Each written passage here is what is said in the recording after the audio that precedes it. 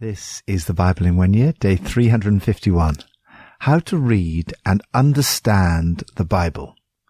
When reading and trying to understand the Bible, you have three helpers. First, you have the Holy Spirit living in you. Second, you have the help of the church. It would be arrogant to think that the Holy Spirit only speaks to me. He's spoken to others in history, and he continues to speak to his people. Paul prays that you may have power to comprehend with all the saints. Third, you have the benefit of reason, your mind. Paul encourages each person to be fully convinced in their own minds. In interpreting the Bible, there are three main questions you need to ask. First, what does it actually say? The Old Testament is written in Hebrew and Aramaic, and the New Testament in Greek, but you can be confident that most modern translations are trustworthy and accurate. Second, what does it mean? In order to answer this question, you have to ask, what sort of literature is it? Is it historical writing, poetry, prophecy, apocalyptic, law, wisdom, gospel? The passages for today are each different types of literature, poetry, apocalyptic, and history, and therefore we read them in different ways. Next, ask what it meant to the person who first wrote it, and to those who first read and heard it. Then ask, has anything happened subsequently to alter our understanding? For example, what difference does the coming of Jesus make to our understanding of Old Testament passages? Ultimately, the Bible is all about Jesus. Third, how does this apply to my life? To avoid it becoming a mere intellectual exercise, you must think through how it applies to your daily living. Psalm 144. I will sing a new song to you, my God. On the 10-stringed lyre I will make music to you, to the one who gives victory to kings, who delivers his servant David. From the deadly sword deliver me. Rescue me from the hands of foreigners, whose mouths are full of lies, whose right hands are deceitful. Then our sons in their youth will be like well-nurtured plants, and our daughters will be like pillars carved to adorn a palace. Our barns will be filled with every kind of provision. Our sheep will increase by thousands, by tens of thousands in our fields. Our oxen will draw heavy loads. There will be no breaching of walls, no going into captivity, no cry of distress in our streets. Blessed is the people of whom this is true. Blessed is the people whose God is the Lord. Poetry. Be real with God. God wants us to be real with him. The Psalms are not prayers from nice people using polite language. They're often raw, earthy, and rough. They're an honest, true, and personal response to God.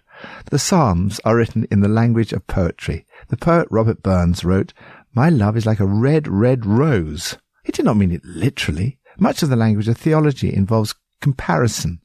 When two things are compared, it does not mean they are alike in all respects. For example, make our sons in their prime like sturdy oak trees, our daughters as shapely and bright as fields of wildflowers.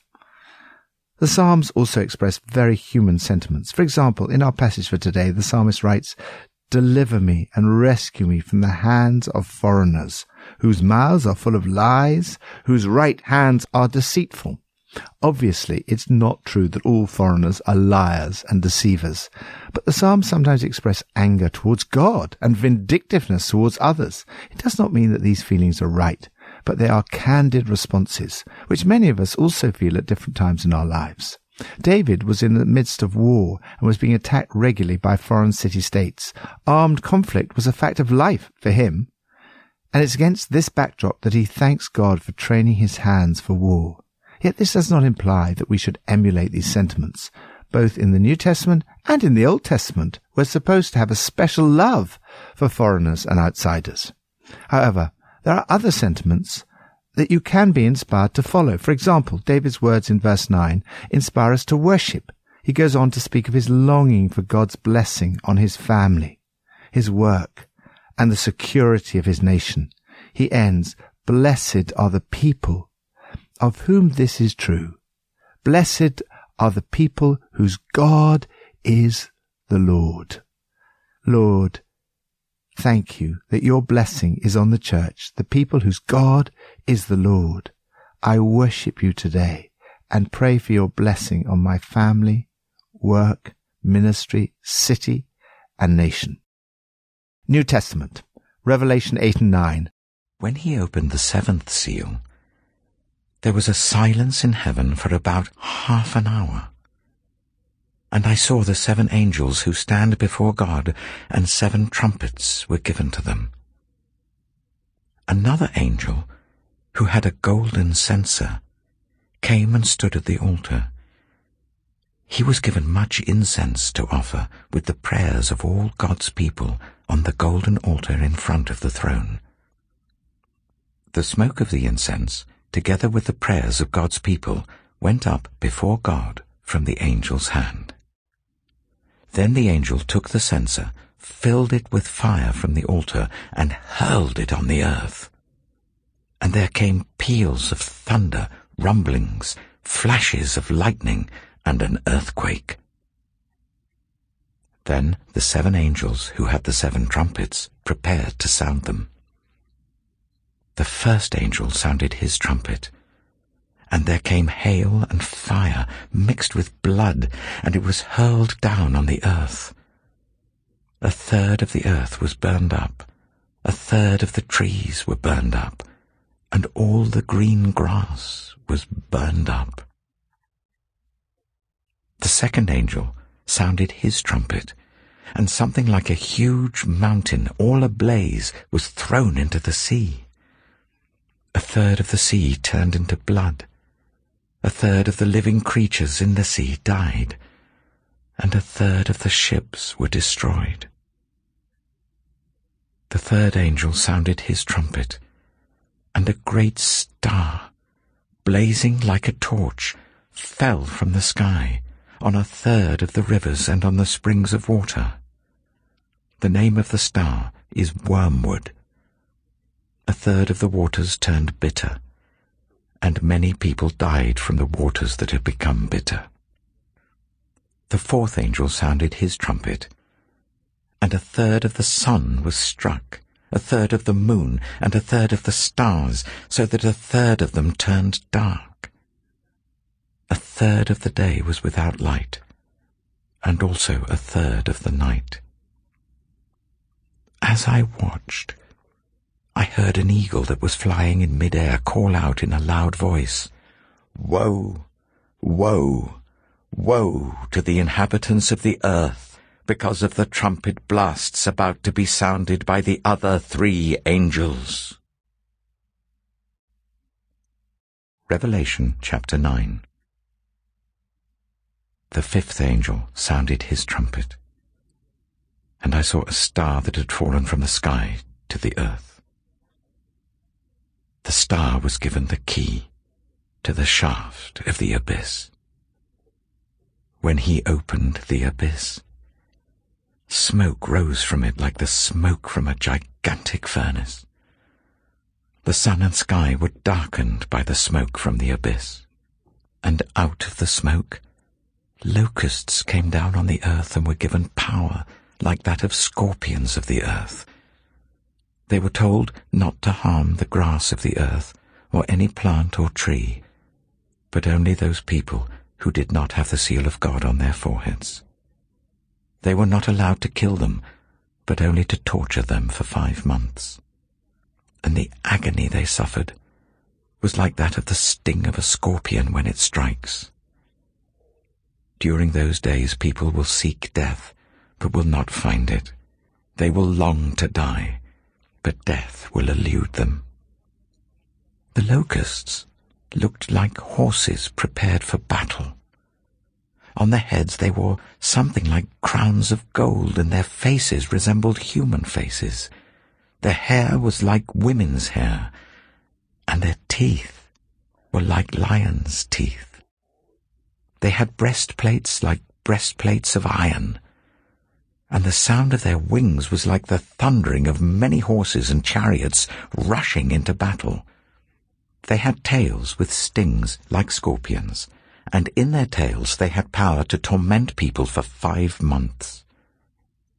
They had as king over them the angel of the abyss, whose name in Hebrew is Abaddon, and in Greek is Apollyon, that is, destroyer. The first woe is past. 2 other woes are yet to come. Apocalyptic. Make a difference by your prayers. Apocalyptic literature is the literature of dreams and visions, of divine mysteries and the end of history.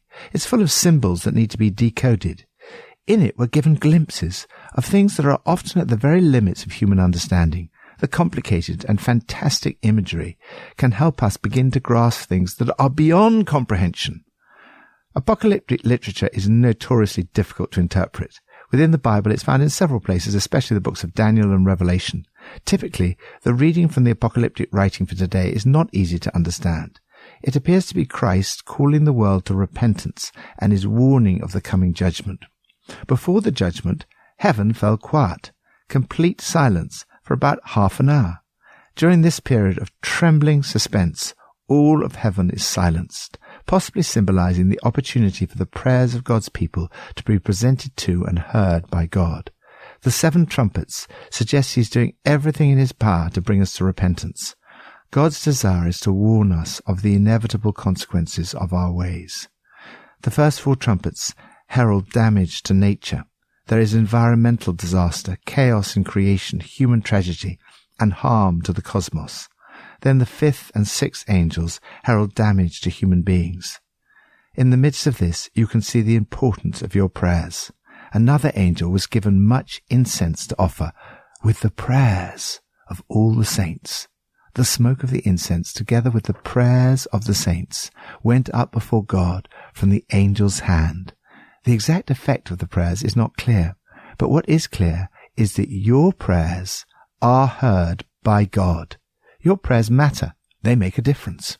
We live in the time between the first and second coming of Christ. We see evidence of much of what is written about in these chapters happening in our world. Our response should be repentance and prayer. Lord, I want to examine my own life and repent of any known sins. Thank you that you hear my prayers and that they make a difference. Old Testament, Ezra 1 and 2. In the first year of Cyrus, king of Persia, in order to fulfill the word of the Lord spoken by Jeremiah, the Lord moved the heart of Cyrus, king of Persia, to make a proclamation throughout his realm, and also to put it in writing. This is what Cyrus, king of Persia, says. The Lord, the God of heaven, has given me all the kingdoms of the earth, and he has appointed me to build a temple for him at Jerusalem in Judah. Any of his people among you may go up to Jerusalem in Judah and build the temple of the Lord, the God of Israel, the God who is in Jerusalem, and may their God be with them. And in any locality where survivors may now be living, the people are to provide them with silver and gold, with goods and livestock, and with free will offerings for the temple of God in Jerusalem. Then the family heads of Judah and Benjamin, and the priests and Levites, everyone whose heart God had moved, prepared to go up and build the house of the Lord in Jerusalem. All their neighbors assisted them with the articles of silver and gold, with goods and livestock, and with valuable gifts, in addition to all the freewill offerings. Moreover, King Cyrus brought out the articles belonging to the temple of the Lord, which Nebuchadnezzar had carried away from Jerusalem, and had placed in the temple of his God. Cyrus, king of Persia, had them brought by Mithredath, the treasurer, who counted them out to Sheshbazzar, the prince of Judah. This was the inventory: gold dishes, 30, silver dishes, 1,000, silver pans, 29, gold bowls, 30, matching silver bowls, 410, other articles, 1,000. In all, there were 5,400 articles of gold and of silver. Sheshbazzar brought all these along with the exiles when they came up from Babylon to Jerusalem. Ezra chapter 2. Now these are the people of the province who came up from the captivity of the exiles, whom Nebuchadnezzar, king of Babylon, had taken captive to Babylon. They returned to Jerusalem and Judah, each to their own town, in company with Zerubbabel, Joshua, Nehemiah, Sariah, Reliah, Mordecai, Bilshan, Mizpah, Bigvai, Rehum, and Baanah. The list of the men of the people of Israel. The descendants of Perosh, 2,172. Of Shephatiah, 372. Of Erah, 775. Of Pahath-Moab, through the line of Jeshua and Joab, 2,812. Of Elam, 1,254. Of Zattu, 945. Of Zaccai, 760. Of Bani, 642. Of Bebai, 623. Of Azgad, 1,222. Of Adonikam, 666. Of Bigvai, 2,056. Of Adin, 454. Of Ater, through Hezekiah, 98. Of Bizai, 323. Of Jorah, 112. Of Hashum, 223. Of Gibbah, 95. The men of Bethlehem, 123. Of Netophah, 56. Of Anathoth, 128. Of Azmaveth, 42. Of Kiriath-Jearim, Kephirah, and Beeroth, 743. Of Ramah and Jeba, 621. Of Michmash, 122. Of Bethel and Ai, 223. Of Nebo, 52. Of Magbish, 156. Of the other Elam, 1,254. Of Harim, 320. Of Lod, Hadid, and Ono, 725. Of Jericho, 345. Of Seneah, 3,630. The priests. The descendants of Jediah through the family of Jeshua, 973. Of Immer, 1,052. Of Pashur, 1,247. Of Harim, 1,017. The Levites. The descendants of Jeshua and Kadmiel, of the line of Hodaviah, 74. The musicians. The descendants of Asaph, 128.